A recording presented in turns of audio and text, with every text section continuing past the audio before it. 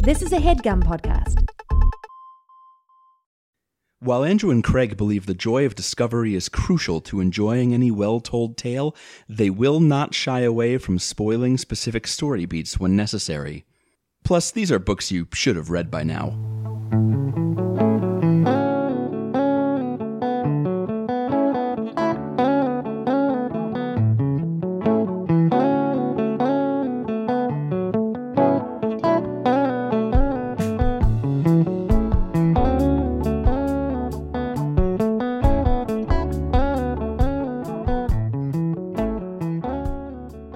Hey everybody, welcome to Overdue. It's a podcast about the books you've been meaning to read. My name is Craig. My name's Andrew. And we're here with another bonus episode. This one's in the month of June. It's June 29th. We're like days earlier in the month than we normally do these. Yes. But we're just kind of scraping by on this one.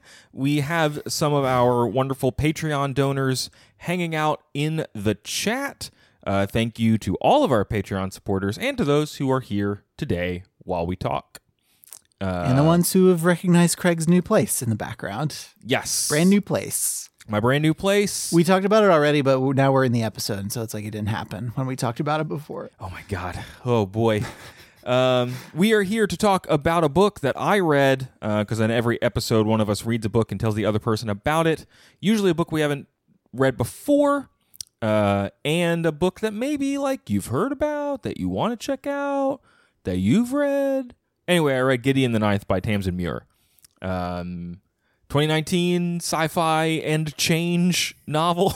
It sounds like sci-fi and change. That's a reference to the genre, yeah. Yes. Like the genres that it spans. I don't know. What vibe are you bringing to this recording? Andrew, what do you got going on? I'm bringing the book. What are you bringing?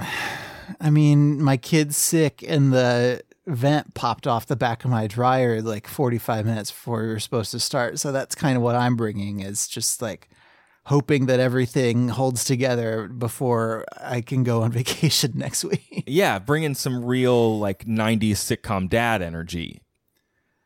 Sure. Yes. Or just like tired 2021 dad energy. Well, yeah, that's true. If I was a sitcom dad, I could make my kid disappear whenever I needed to for plot contrivance purposes. It would really be like I didn't even have a kid unless I needed to have one for something plot related. Reasons. Yeah. Yeah. Because like Joey lost my baby or something. Sure. So, okay. Anyway, let's talk about this book. This was a Patreon recommendation from Dan. Thank you, Dan. Dan said, I'd like to recommend Gideon the Ninth by Tamsyn Muir. It's usually described as, quote, lesbian necromancers in space, end quote. And it's one of the most original books I've read in a long time. When Dan says usually described, I believe Dan is alluding to the cover of the book, which uses this quote. Well, so the cover of the book it's more than that, but it does get elided usually to just lesbian necromancers in space, which, I mean, those are the most important words. They are important words. So you have not read this book, Andrew. Did not read this book before doing it for the show. What do you happen to know about Tamsyn Muir? What have you learned in between dodging your son's germs and your dryer lint? Well, I learned that Tamsyn Muir was born in 1985, which is the year that I was born. Woo woo. Whoop whoop. Whoop whoop. She's born in Australia, but grew up in New Zealand, currently lives in the UK. So her Macmillan site, her authored page, says that she is the best-selling author of the Locked Tomb trilogy. Yeah. Which includes Gideon the Ninth and Harrow the Ninth, came out in 2019 and 2020, respectively. And then the third one, Alecto the Ninth, does not come out until 2022. And I was like, I guess we let people talk about planned trilogies as though they are trilogies. Yes. But to hear her referred to as the best-selling author of a trilogy and not have the trilogy be all the way out yet feels like some real, you're just kind of tempting fate at that point. That cart is in front of that horse. Yes. Or that is the spaceship. That cargo pod is in front of that spaceship. Yes. Now, I will say I found one interview with her. I don't remember which one it was, unfortunately, because I didn't pull the quote. Might have been Vox, might have been another interview where she talked about trying to finish as much of the trilogy as she could before like people got it, because she had plans for the overall arc but didn't want to be like writing to expectations. Like she didn't want the third book, and this will happen, of course, but it sounds like she was most of the way finished with the second book by the time a lot of people had read this one. And so she has spoken a little bit about like kind of the fact that it was a trilogy from the jump informed her writing process. It wasn't just that she like got a bunch of book deals and was, coasting on all that cash, I guess. Sure. What else have you learned about her? So she started writing and publishing like right around 2010, 2011, but her first like big thing that put her on the map was her short story, The Deepwater Bride, which was published in 2015 and was nominated for a bunch of awards, including the Nebula, the World Fantasy Award, and the Shirley Jackson Award, all of those in like the subcategory for novella or short fiction or whatever the short version of them is. Yeah. Not a full book yet. Yes. Okay. And that's most of that is most of the author stuff that doesn't like elide into book stuff. So when she's giving interviews about this book, she talks a lot about her experience as a lesbian. She talks about her experience with online and like meme culture, which I am taken to understand comes up in this book. It is my understanding that it comes up even more in the second book. So if there are likely things that I maybe missed in this book that might qualify as meme culture, but it is the comprehensive list of Tamsyn Muir meme references I found was actually for the second book. So we'll see what we talk about today. Yeah, I mean, she talks specifically about, so here's a meme that I don't know if everybody knows about. Craig, do you know about nun pizza with left beef? No, I had to Google nun pizza with left beef, and I still don't understand nun pizza with left beef. So nun pizza with left beef is, I think it's like a 2007-ish meme, and it's somebody who was experimenting with what was then the online like Domino's pizza ordering system. The award-winning Domino's pizza tracker. But I'm familiar. It's not, I don't think it was Pizza Tracker yet. It was a much rougher sort of thing. And I think this is before Domino's did that whole ad campaign about like, we knew we were trash, but we're trying so hard, you guys. When everybody's eating pizzas and they're like, surprise, the pizza you love is Domino's. Yeah. So the options are laid out. You can put toppings on the left half and on the right half, and you can do, you can say none of something if you don't want it, and you can select extra. And so he's testing the accuracy of the ordering system. So he orders one just like regular pizza with pepperoni on one half and mushrooms on the other half. And they do put it in the box backwards. He had ordered mushrooms on the left half and pepperoni on the right half. And when he opened the box, it was the other way around. But otherwise, pretty accurate. And then for the second pizza, he set everything to none and then selected beef, but only on the left. And so there, the immortal image that I'll pop up on the feed right now is just this like cooked dough circle with loose beef on it. Ew, it's the Fire Festival of pizzas. No. Oh, that's gross. You Googled it, but you didn't actually see nun pizza with left beef? No, because I think the first time I'm showing you nun pizza with left beef? Not this. I haven't looked at it this closely. This looks like a wombat, like, pooped on a pita bread. Man. So that, that sets a tone is when your author knows about nun pizza with left beef. And doesn't try to like put it off to the side when she starts, cracking her knuckles to work on the novel. Okay. In her interview with Vox.com, she first said, specifically in reference to nun pizza with left beef, "So sorry, I'm so sorry."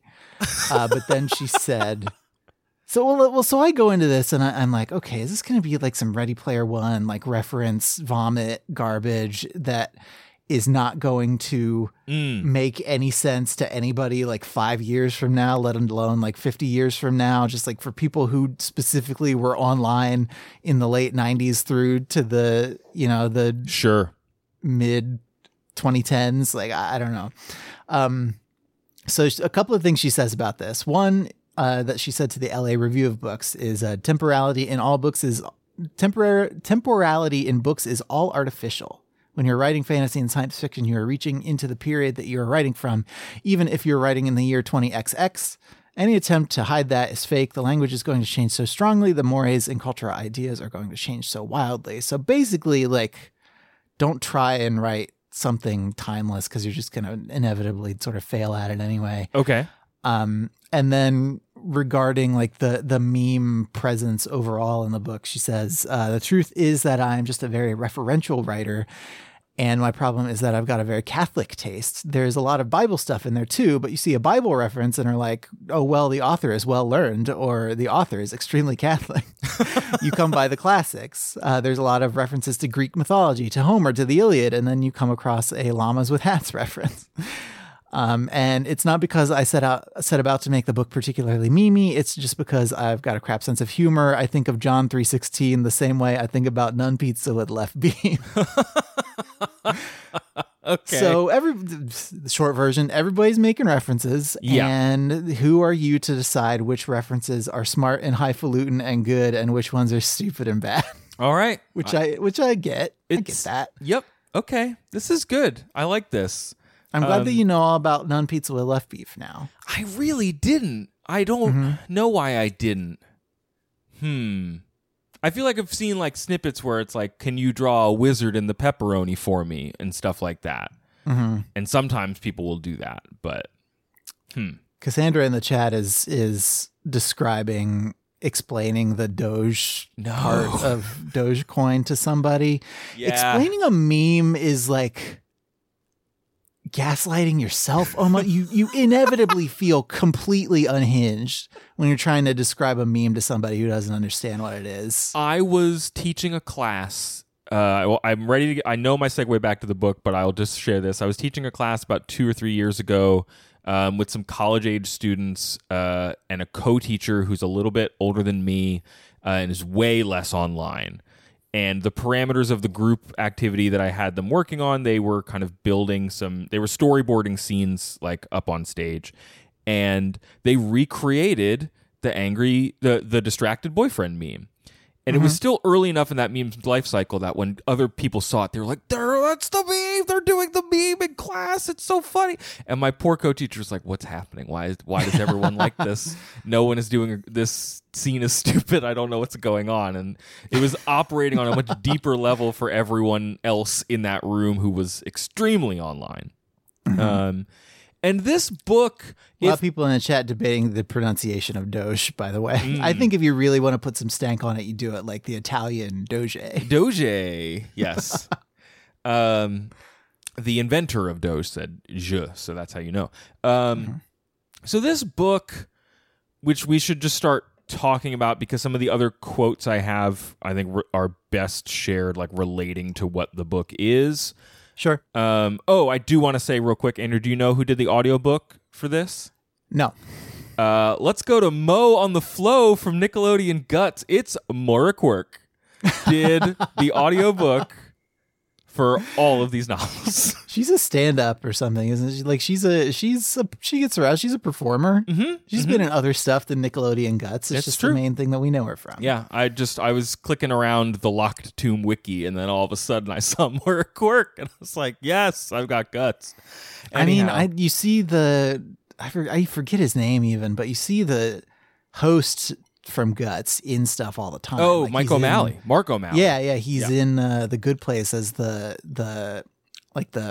doorman guy who loves frogs. Who loves frogs. Yeah, he's in all kinds of stuff. He was like a co-star on a sitcom. He wore a Boston Bruins shirt all the time. Yeah. Anywho, so this book is what? I've got a list here, Andrew, and you can tell me what you want to hear the most about first. Okay. It's a spacefaring fantasy novel that plays like a murder mystery. It even has a 5-act structure and a cast list.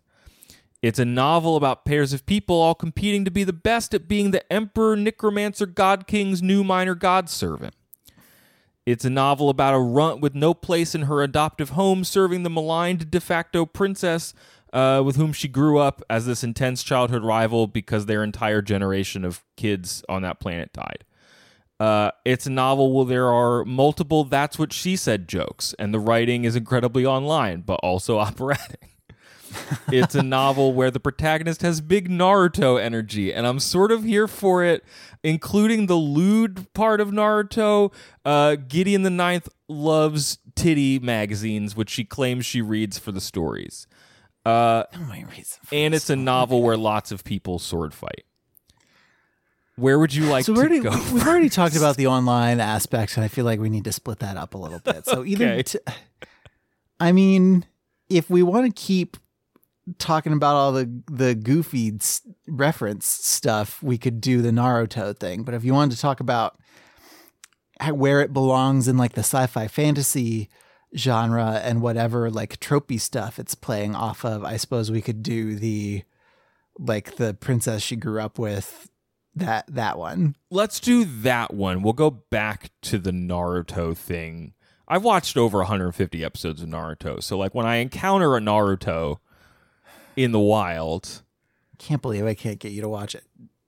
Pretty much any animated show. I mean, Avatar is the one I'm thinking about. I know. In this specific You're really instance, trying to get me to watch Airbender, and I just keep leaning on the time I watched Naruto 10 years ago. And you're like, well, I'm still like 3/4 of the way through the first season of Clone Wars, and this is what I'm going to be watching until I'm 43 years old. Yep, that's true. Anyway, so the spacefaring fantasy novel part, how much, to keep the referencing going, how familiar are you with Warhammer 40K, Andrew? I'm not. Okay. How familiar are you? Okay, so you played StarCraft, right? I have, yes. And it's a lot of like, it's spaceships. You've seen Star Wars. It's people fighting and laser swords, and there are dogfights and stuff like that, right? I think it's pronounced Doge fights. Yes, go ahead. It is. You love Star Trek. It's a lot of diplomacy. It's a lot of like boring but gripping stuff. Wow, right? What an extremely uncharitable description of all of Star Trek. You made me watch Wrath of Khan. I enjoyed it. I had a great time. It's a good movie. It's a good flick. It is a good flick.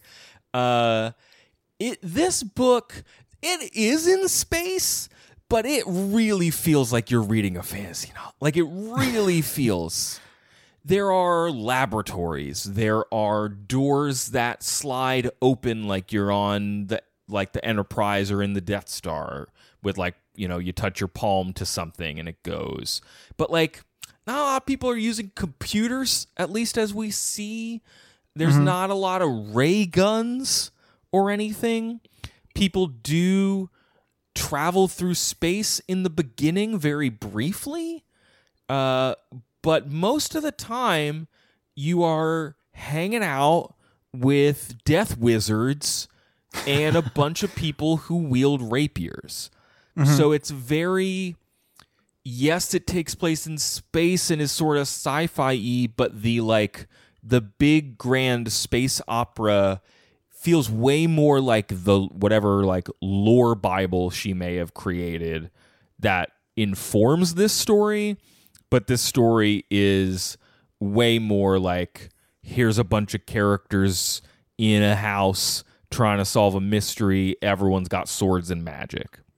And the house has some like space laboratory stuff, but there's no robots. It's all skeletons. I guess in a world where you can, I guess in a universe where you can summon skeletons, you don't need to make robots. I guess you don't, because, I mean, robots are just metal skeletons. Just. Yes, correct. If you think about it. Yeah. So it's just an interesting blend. I don't know, because like I think the blend that I'm used to seeing in pop culture is the what's the Joss Whedon show? Buffy the Vampire Slayer. Nope, the space one. Firefly. It's the space western thing, which even like the humans in StarCraft get a little into, and that kind of like, we're going off to uncharted worlds, so we might as well play twangy guitar and like deal with a little bit of Manifest Destiny in the background. But this this feels way more like a Warhammer universe, where it's this like steeped, things have been happening on the order of thousands of years. There is this far-flung empire that you don't really get a lot of insight into, but it's just out there because it always has been. And the main community, I guess, that we're a part of is called the 9 Houses of the Emperor, and it's technically 9 planets, so maybe that's our solar system. It doesn't. I don't think that there's some big reveal like Battlestar where like this is actually it was Earth system. all along. No, I don't think there's any of that. But planets 2 through 9 are the 9 houses, and they each have their own culture. The Emperor lives out in space, the Necro Lord and the Undying King, and all sorts of honorifics that he has.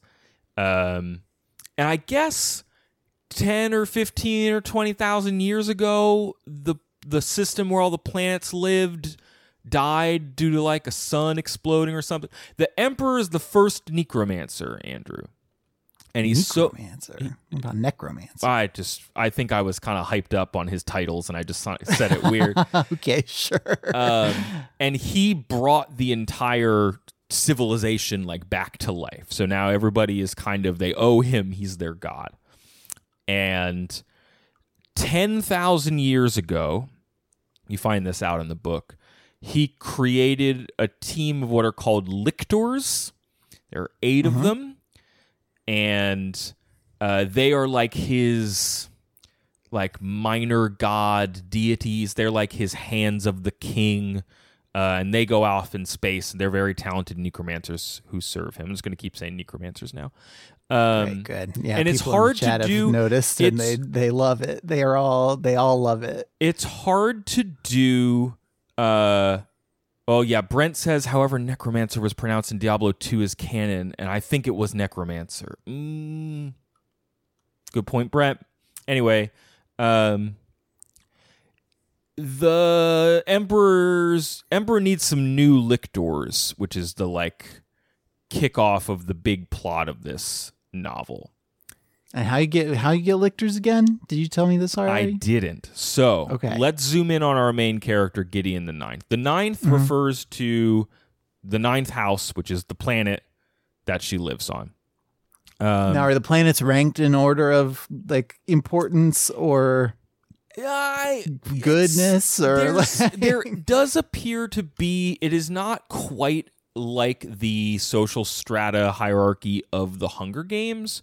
Okay. But especially when we get to, there's a part in the novel where characters from the 9th, Gideon included, as well as 2 characters from each of the other planets arrive at First House, which is the original planet, I guess, that used to be the Emperor's house before he had to leave for some reason forever. And they have to do a bunch of trials there.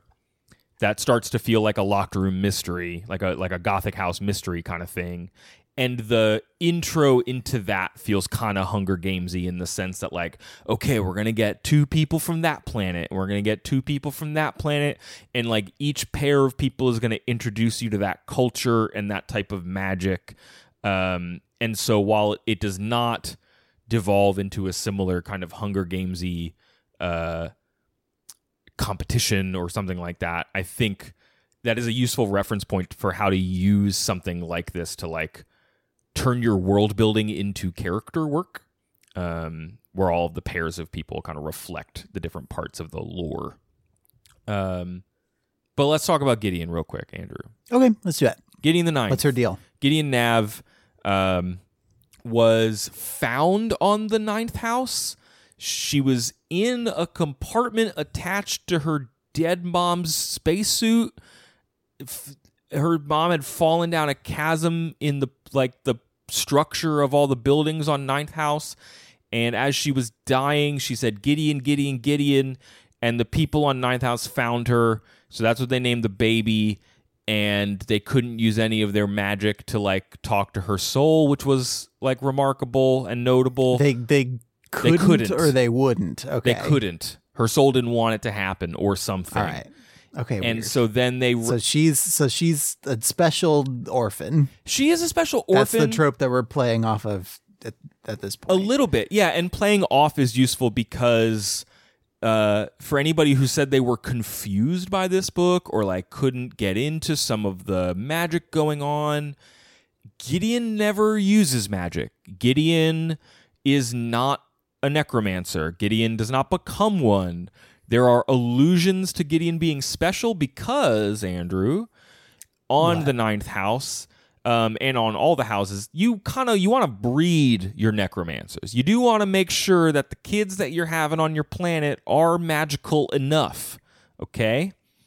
So they were working to make sure that they were growing a bunch of necromantic babies, and some sort of flu came in and killed like all 200 of them in this one like generation of kids, and the only ones left were Gideon, this idiot named Ortus, and Harrowhark, who is the other like main character, who is actually like the princess of the planet. So are there other kinds of mancy that people can get into if they don't want to be into necromancy? No, necromancy is sort of like a catch-all for all of the magic that you see in the book. It all derives from like thanergy and thalergy, which I believe is death magic and like death force and life force. But it all revolves around like manipulating the entropy of living matter, or what people on the Ninth House are really good at, and what Harrowhark in particular is really good at, is turning. She's a bone mancer, a bone adept, a bone wizard. Like Bones from the show Bones. Yes. She can like throw a tooth. And also you can't say bone mancer on our family podcast. You can't say bone mancer. Sorry. You're not allowed to say bone mancer. Whoopsie doodle.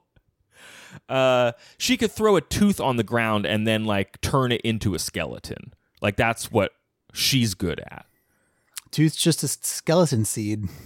It's exactly how it works in this book all the time. There's just bone chips everywhere that turn into Nora says she's a necromancer. Like she's using patellas to make zombies. That's very good. Mm-hmm. I dig it. Mm-hmm. The opening, everybody in the chat going off about the Bones reference, of course. They really are. And so, as you said, Gideon is kind of playing off of this special orphan trope. We never, in the course of this novel, we never find out what makes Gideon special, aside from like things in like her character and the actions she chooses. There's no like, you're a wizard, Harry, you're a secret Skywalker. There's no like any of that happens. Is there a sense that that's coming, or is the book just like faking us out by making her origin story special? It's it explains why the specialty that they reference is that she didn't die in that flu for some reason, even though she's not inherently magical.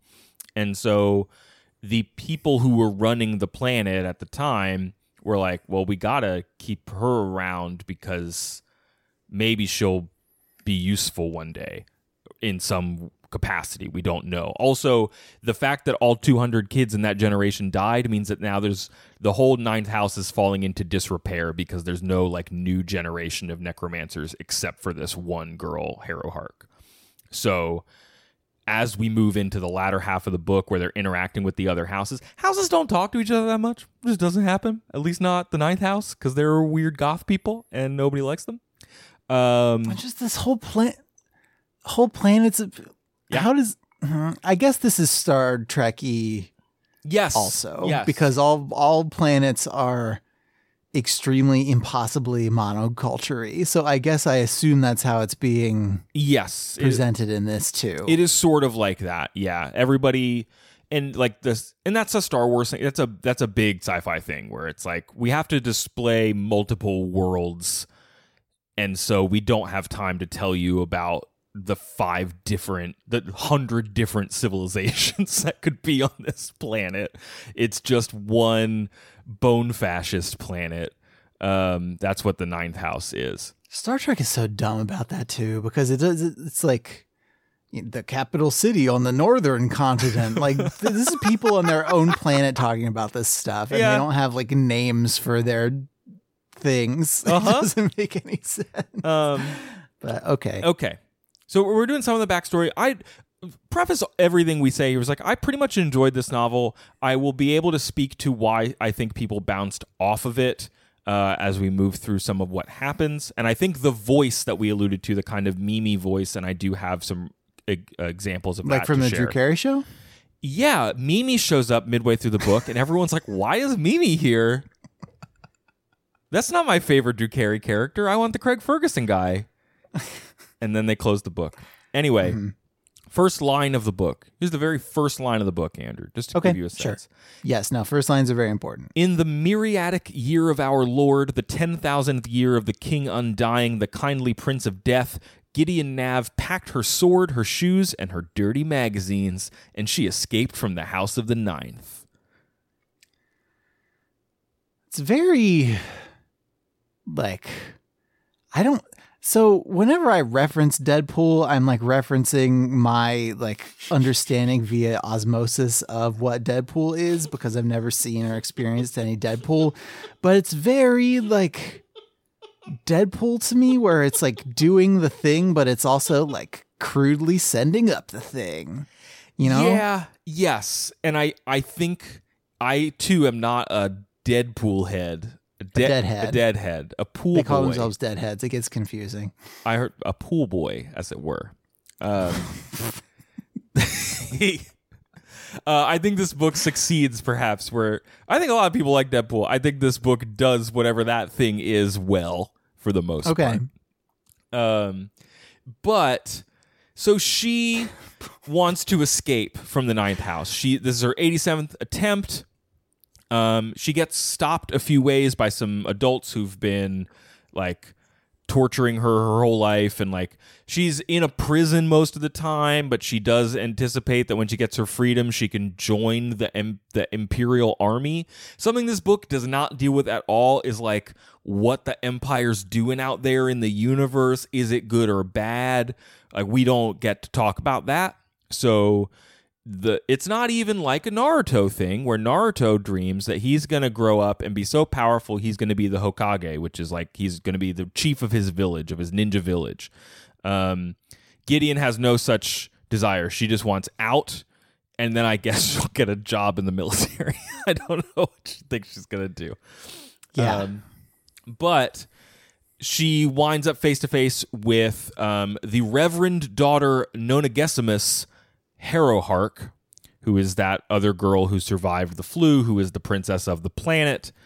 And the princess of the planet, Harrow, because she's going to be called Harrow the Ninth in the next book, is like, hey, I can let you off this planet, but first I need you to come to muster. And muster is the like come to Catholic service, the town hall Catholic service that this bone religion planet has. And they go, she's like, fine, I'll go. They fight a little bit. Gideon loses the fight because she can't do bone magic. And she goes to the muster, and Harrow reads this letter from the Emperor. It seems like maybe your Emperor God King should, like, if he's capable of writing a letter, he should write them a little more often, just because, like, hey, what's going on? But it seems like this is a rare occurrence. And he's like, hey, I need some new lictors. So I need your top necromancer and their cavalier, which is a like hand of the king style warrior servant pledged to their side type thing. And every planet's going to send 2. You're all going to go to the first house, and you're going to pass some trials, and you're going to become a new minor god soldiers. Cool? Harrow's totally pumped about this because her culture is dying, and she thinks that if she can become a lictor, then she can set things right. Her parents still show up, and her parents aren't alive. She has been animating their corpses for like 10 years, and nobody knows. I mean, I guess when all magic is necromancy, you're going to run into some necromancy at some point. Yeah. No one on the planet knows it's not all puppeteering skeletons over here. Sometimes you get into some dark stuff. Except Gideon and one or two other people. Nobody else knows that her parents actually, in response to some big tragic event, they took their own lives, and she's been reanimating them the entire time since. To maintain power over the planet. So she's going to go off. The guy that's supposed to be her cavalier, this guy, Ortus, he stinks. He and his mom steal a shuttle and peace because they're like, no, I don't want to do this. And so they make Gideon the cavalier that they're going to use. And they're like, hey, Gideon, you will be our cavalier. And if it goes well, you can have your freedom and you can leave. And it's kind of one of those things where she doesn't get to say no, but one character at least kind of vouches for her, so she thinks maybe it will actually happen.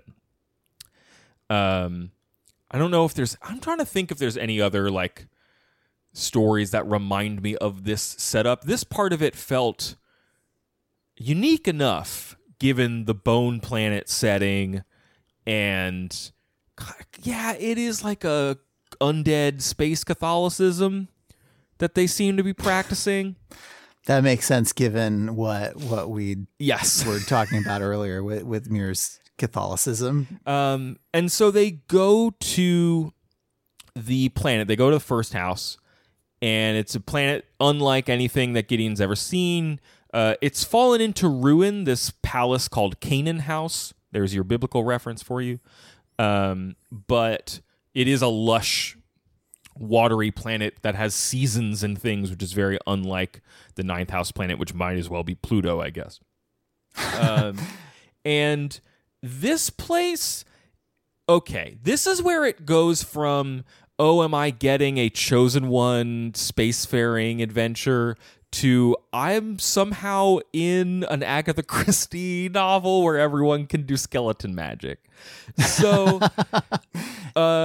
8 pairs of people have been summoned to this mystical house that is inhabited only by weird old priests and skeleton servants. Mm-hmm. And the weird old priests are like, hey, you're all here to become lictors. That's super cool. Here's a little key ring for all of you. Each pair gets a key ring. And there's a bunch of doors here. You're free to go in all of them. If they're locked, you need to ask permission or else you can't go in there. And that's it. That's the rule. This is a real Are You Afraid of the Dark episode that that's getting set up with the like somebody's going to break this rule and bad things are going to happen. Oh, totally. It's Bluebeard. It's a lot of things. But they're all kind of playing a competitive escape room together at the same time, where they're trying to solve puzzles or they're trying to overcome challenges, and there's only so many keys that they can use. And lo and behold, Andrew, people start dying. Let the bodies hit the floor. And so, it really takes on an air of like a Knives Out or something, where like who is good, who is bad. No one really knows much about what they're supposed to do. They are all smart enough to start figuring it out, but it's not like they show up and there's some like kooky space Jeff Probst who's like giving them the challenges that they need to do. You know what I mean? Yeah. I'm just making sure that you know who Jeff Probst is. I know who Jeff Probst is, the host of the show Survivor, and for many, many, many years, and shall his reign last 1,000 years. So let me give you just an overview of the characters. What is interesting about this book is it opens with a dramatis personae that introduces you to all of these characters very quickly with no context. and I quickly skimmed it because I had no context and I found all their names confusing. And I'm not going to read all their names here because I won't get them all right. But so there's the people from the 9th. There's Gideon and Harrowhark. Gideon is Naruto and Harrowhark is Sasuke. That's just how it works. And Harrowhark is very much like, I hate you. We've grown up together hating each other. You're here to help me do this thing, and I'm going to be your boss the whole time. Shut up. Which is not Gideon's deal, but she has to do it anyway. The other people we meet. Silas, this guy Silas and his uncle Colum. I think there's periods of this book where Gideon, so the book is in a close third person, so a lot of the kind of irreverent 21st century vocal tics are delivered with a sense that it's like Gideon's voice, even though it's not a first person book. So like sometimes Colum gets called the mayonnaise uncle. I don't really remember why she calls him mayonnaise uncle, but like that's just what she calls him for a period of time. Mm-hmm. There's 2 twins, and they're a really good fighter that they call Babs. That's not his real name. There's a married couple who, again, in each of these couples, or each of these sets of people, there's a necromancer and a cavalier. There's a married couple. So we've got necromancer, and necromancer so far. Just for people playing pronunciation vowel sound bingo. Yeah, Leah's in the chat. There's a pair of awful teens. There's like 13 and 14 or 15, and they kind of have a like Hardy Boys, Nancy Drew energy to them. They're not very good at their magic, but they are very good at tailing the other people who are doing the escape room challenges. There is Dulcinea Septimus. It's like from Don Quixote. Yeah, it's a reference. Ooh, references. It's a learned reference. Love it. She is a like mid-20s, like sickly young woman. Most of the necromancers from her planet have some sort of like advanced body falling apart disease that's kind of non-specific, but it just makes they're very weak. I think it actually contributes to their thanergy, to their death MP points by being like so close to death. Mm-hmm. Is something that's talking about. It's the kind of hit points, I guess, where heal blood magic would damage you. Yeah, heal magic would damage you because you're okay. Yes. There's a lot of times. There's at least 8 times in the book. I searched through my Kindle app where people sweat blood or they have blood sweat from doing their dark arts. And there are probably other points where it is like alluded to, but it's just not the specific phrasing. Okay, there's Dulcinea and her cavalier. There's a guy named Sextus and Camilla. Sextus is a here's a joke you'll like, Andrew. Sextus's full name is like Sextus Palama something, right? And at one point, Gideon's like, "Hey, do you know that the first 3 letters of your first and last name are Sex Pal?" Boy, that's not since you said pool boys earlier has anything so stupid been said on our podcast. So, okay, I'll just say, then there's the 9th house, there's the prim and proper 2nd house, which is a kind of military stuff. It's a lot of characters. It's very confusing. It took me halfway through the book before I realized I was only going to follow the characters that I really cared about, and the book did me a solid there because I didn't have to follow anyone else. This book, the voice thing, which I guess we'll crack open here since I just did the Sex Pal joke. Is this interrelated with the meme thing, the voice thing? Okay. For me, the meme thing and the voice thing are the same thing.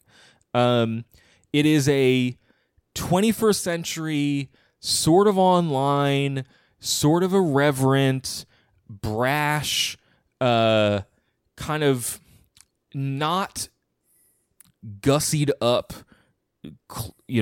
mode of speech that at times felt like I was reading myself summarize a character for our podcast. Okay.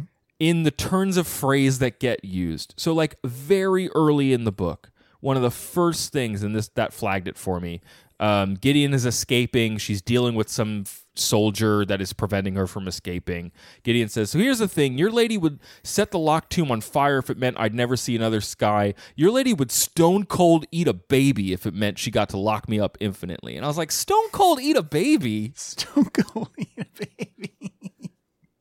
Stone cold eat a baby. Here's another one. The enthroned lord and lady should have taken charge of the sacred ritual, but they couldn't because they were mega dead.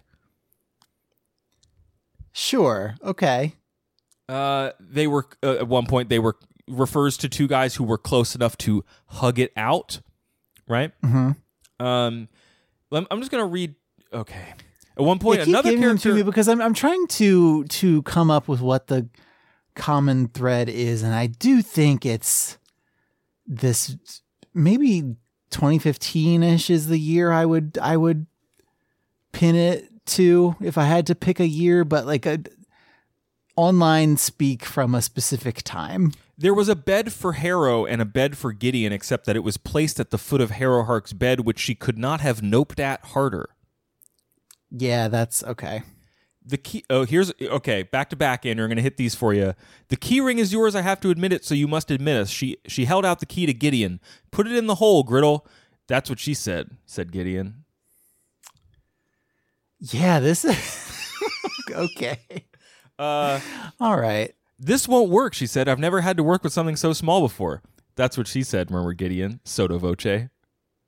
Sotto voce. That doesn't. It doesn't make it classier if you just because you know what sotto voce means. I'd rather be your battery than feel you rummaging around in my head. You want my juice? I'll give you juice. Under no circumstances will I ever desire your juice. So even in that, even in the flip of a character saying your juice a bunch, my juice, your juice, you can hear Harrowhark in the second quote, under no circumstances will I ever desire your juice.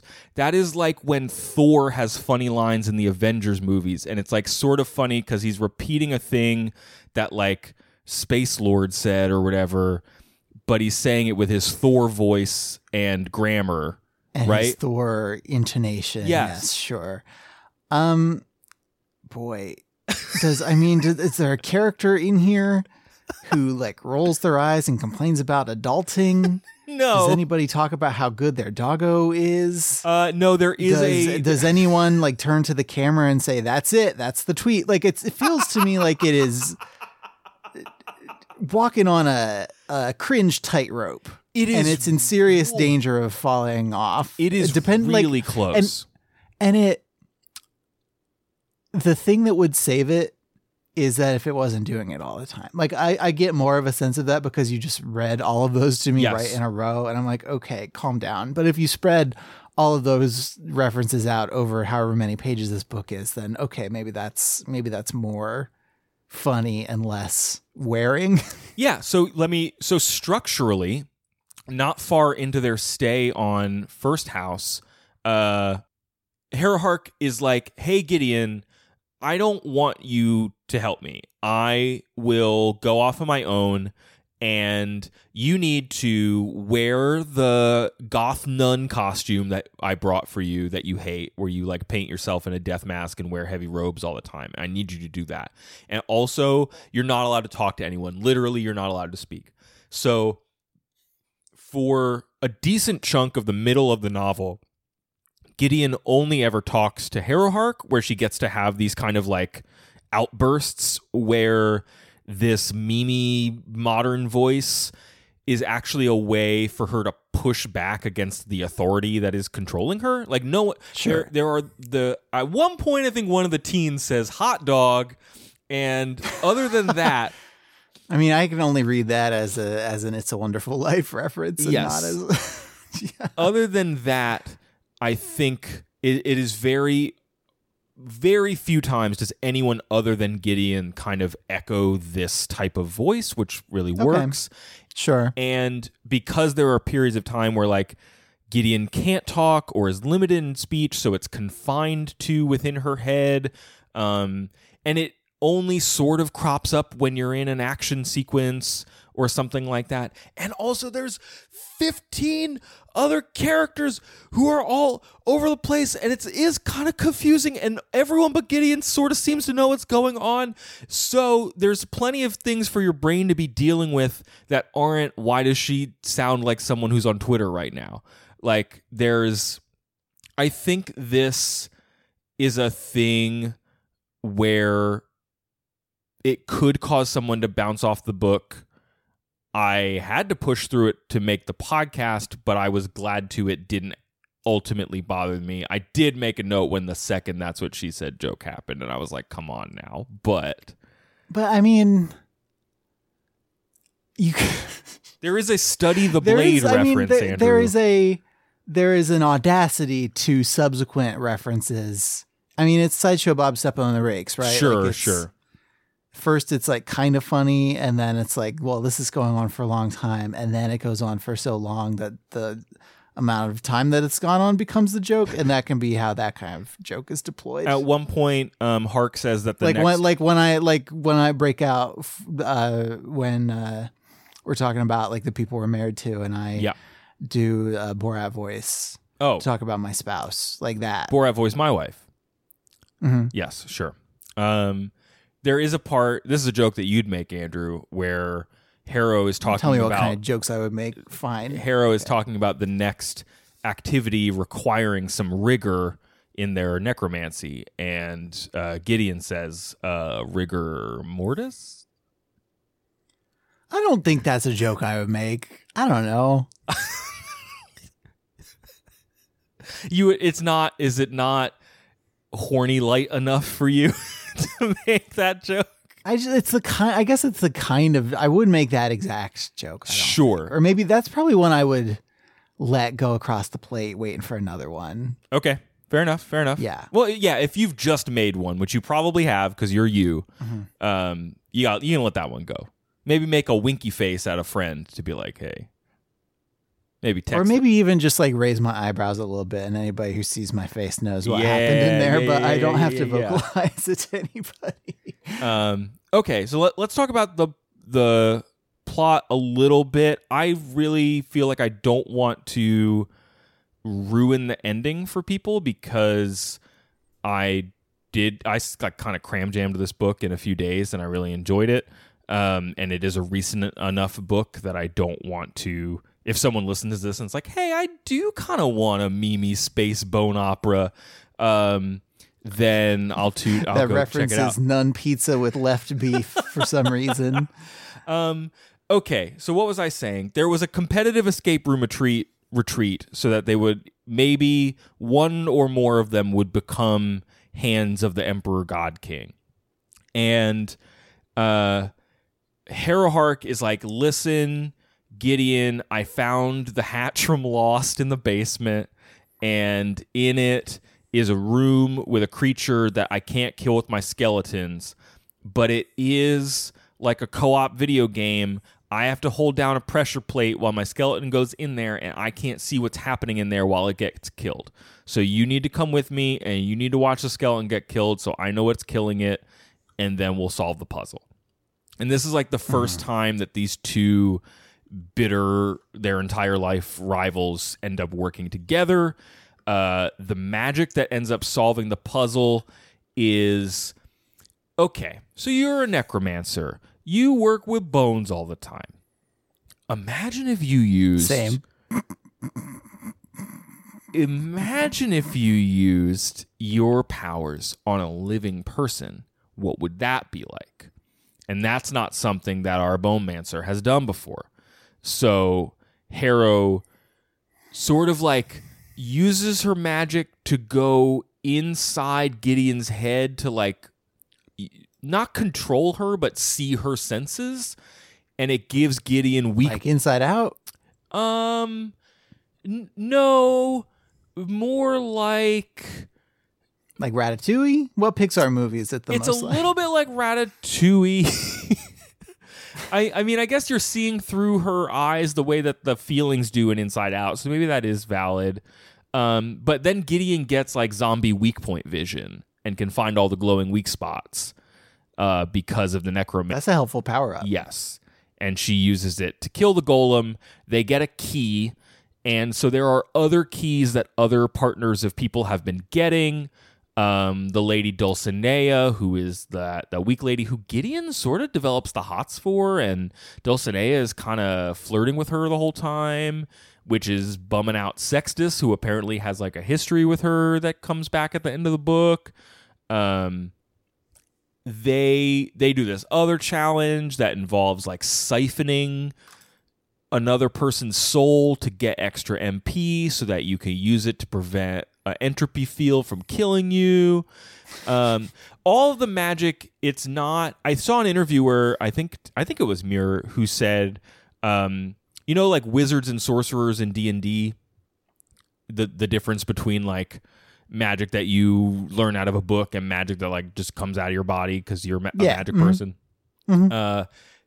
Overall, it seems like Muir is straddling the two. The magic seems, as you watch people use it, it seems pretty intuitive and flashy and, a little anime at times. But anime. Yes, thank you. Excuse me. I've been saying you can pronounce necromancer any way you want, but it is anime. Thank you. We have house pronunciation for do, these house rules. It is very academic. One of the reasons why the middle of this book, I think, could be impenetrable to some readers is because it hinges on a lot of people talking very highfalutin academic-y about death magic, and Gideon has no access to how any of that works. Like, she knows that it works. She knows that people can do it, but it is not a thing she can do. And so it's just a lot of people just talking about that a lot, because a lot of the puzzles, there's 8 puzzles that they have to solve, which represent the 8 different types of magic skills that they have to learn. After they've pieced them all together, they will figure out how to become a lictor, and then they can serve the God King. Of course, there's a monster in the basement that seems to be killing people. It may or may not be controlled by or doing the bidding of one of the 16 people, which is where it becomes an Agatha Christie murder mystery. And so there's this like fun, learned scholar magic system. There is this whodunit element to all of the murders, which is like who would have a motive, who is at the various scenes of the crime, who is messing with the other characters as they try to embark on these challenges. There's a couple of different characters who have motives for wanting to undermine this whole operation. And then you're also dealing with Gideon and Harrow's relationship, which is built on like 20 years of really intense abuse and trauma, and comes to a head with like, I read this article on Vox by Constance Grady, who I think did a book club series on this for Vox as well, and did a series of like the types of tropes that you are kind of encountering in this book. And one is bathtub bonding, which is definitely an anime trope where two like characters end up in a bath or a pool or something. It's sort of that scene happens in Game of Thrones actually with Jamie and what's her name, the Tall Knight. That one. You know what I'm talking Brienne. about. And they kind of, yes, the Tall Knight. The Tall Knight. And they share their stories, and that's where you find out a bit more about Harrow's tragic backstory, how it has influenced who she has been as she's become a young adult and now a princess, and what it means for her relationship with Gideon. They come out on the other side of that relationship, I found, believably bonded, and there's a lot of different ways to read their relationship. I think there are some reads of this novel that read it as way more platonic than I think Muir intended.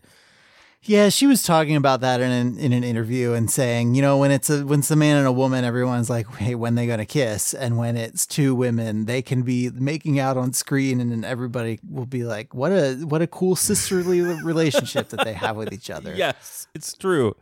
And it never becomes a romance novel, but the characters who have love between them, it feels way more to me like the love between like heroes in ancient Greek epics, which is both like this, which for all of history has been read as a mix of like platonic and intensely like, you know, Achilles like homoerotic love and stuff like that people do or don't want to see when they are reading those stories, you know. Sure.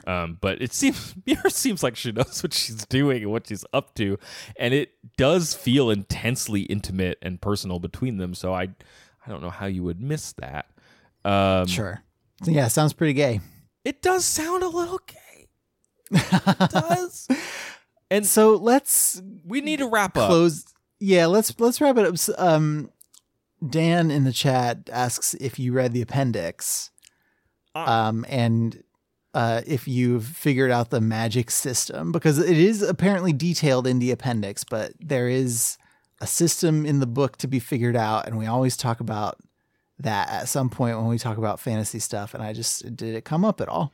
I skimmed through the appendix at the end. There's a whole section on name pronunciations that I attempted and felt kind of bad at. I did not like dig into the resources there for the deeper parts of the magic system, but the reveal of what the magic system is building towards at the end of this book.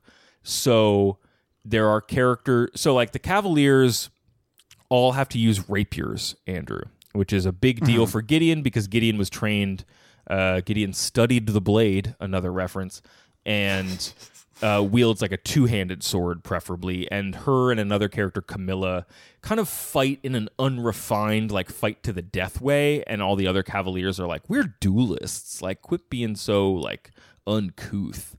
And there ends up being a plot reason why Cavaliers have been trained to fight with these incredibly light, agile weapons that anyone could theoretically pick up and wield. And there's a reason why the magic over the course of the novel is increasingly reliant upon a necromancer using another living person, perhaps their Cavalier's energy, to cast spells. And the way that second part shapes a lot of the relationships that start to feel very either a mix of symbiotic or like really messed up power dynamics of subservience and stuff like that. The ending for Gideon is an attempt to flip that into there being like an element of sacrifice or an element of nobility to this relationship where one person is kind of feeding off of another person. Which is an interesting thing to find in a book where everybody is using magic based on death, and someone's like, well, how can I make that how can I spin that to be a positive? Which is you pretty mean cool. Just making skeletons out of teeth isn't a positive thing? It's really sweet. Skeletons aren't bad. When they go to the skeletons. When they go to the pool, Harrow does surround the pool with a bunch of skeletons to make sure that no one can come in. And the book doesn't say that like any of the skeletons like whip out like an MP3 player or something, but they probably put on some cool tunes, you know, keeping the room safe for everybody. You can use skeletons to do nice things sometimes, I suppose. And the book ends in such a way that Gideon could be in future novels. Harrow is definitely the focus of the next novel. And the Emperor will probably be in the next novel. He shows up in the epilogue. I mean, you gotta have a big bad. You do have for your trilogy. You gotta have a big bad. I did like the reveal of the bad guy in this one, the enemy in this one, because as soon as I learned who it was, I realized, there were some scenes and moments that if I had this information would read differently. And that was like a fun locked room mystery thing to encounter in what I thought was going to be a space fantasy novel. I didn't expect Agatha Christie to show up. Sure. She's in the novel. No, she's not. And there's a bunch of cool sword fight stuff. Be. Maybe her skeleton is, and you just don't know. That's a like, good point. You don't know who anybody's skeleton. We do not know that. And the fighting stuff is very cool. There's lore, as I alluded to. There's lore reasons behind it. And it does a very good job. She does a very good job of conveying character through fighting style, through the weapons that people wield. If that is like up your alley, you will find it here in spades. Okay. And in space. Yes, Tyson says it is a locked tomb mystery, which, yeah. There's something in the locked tomb on the ninth house, and they got to keep it in there. That's the world building. Anything else, Andrew? Any other memes you want to teach me about today? No, I feel like you gotta space them out. Like you need to fully absorb like nun pizza with left beef. That's just before you can move on to like left shark or here's what are the other good memes? All your base art belong to us. Here's one I got for you that I learned about a few months ago. Let me pull it up here. It's a good copy pasta meme for you that was put on a Garfield comic. Why do they call it oven when you oven the cold food of out hot eat the food? Yeah, I read that and my brain couldn't make sense of it, so I threw it in the brain trash. But why do you? I don't understand the question and I won't respond to it. And yes, it's definitely Tysophine. I messed it up. My bad. Yeah. All right. Thanks for going to space and other places with me, Andrew. Yeah, thanks for listening to my memes. Just going to flash that good pizza back up. Yeah, put that pizza back up there. I will remind folks while they're looking at this dirty beef pizza that you can send us an email with your favorite memes to overduepod@gmail.com. You can hit us up on Twitter and Facebook @overduepod. I want to thank Nick Larangis for the use of our theme song that he composed. Andrew, if folks want to know more about the show, where should they go? You should go to overduepodcast.com, which is our internet website where all of our links are. All of our links and binks. We got links to Apple and to Google and our RSS feed. We are on Stitcher. We're on Spotify. We're anywhere you can get podcasts. We also have a link to our Patreon page. Thanks to all of our patrons for coming and hanging out and talking about kangaroo testicled skin purses, I guess, which is a thing that people were going on about for a bit. What? Yeah.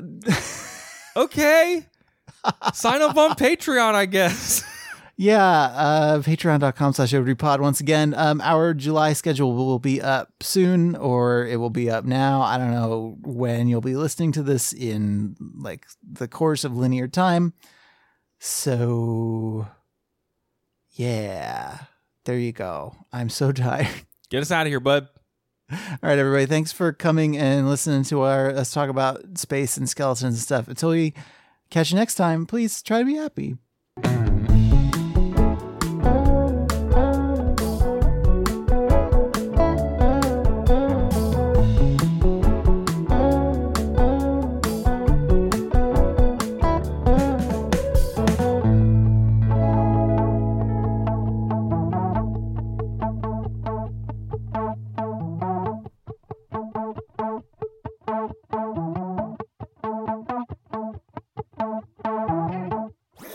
That was a HeadGum podcast.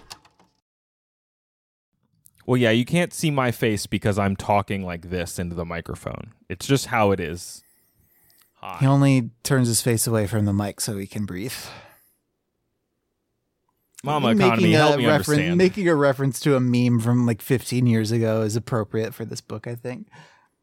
Daddy's on a welfare plan.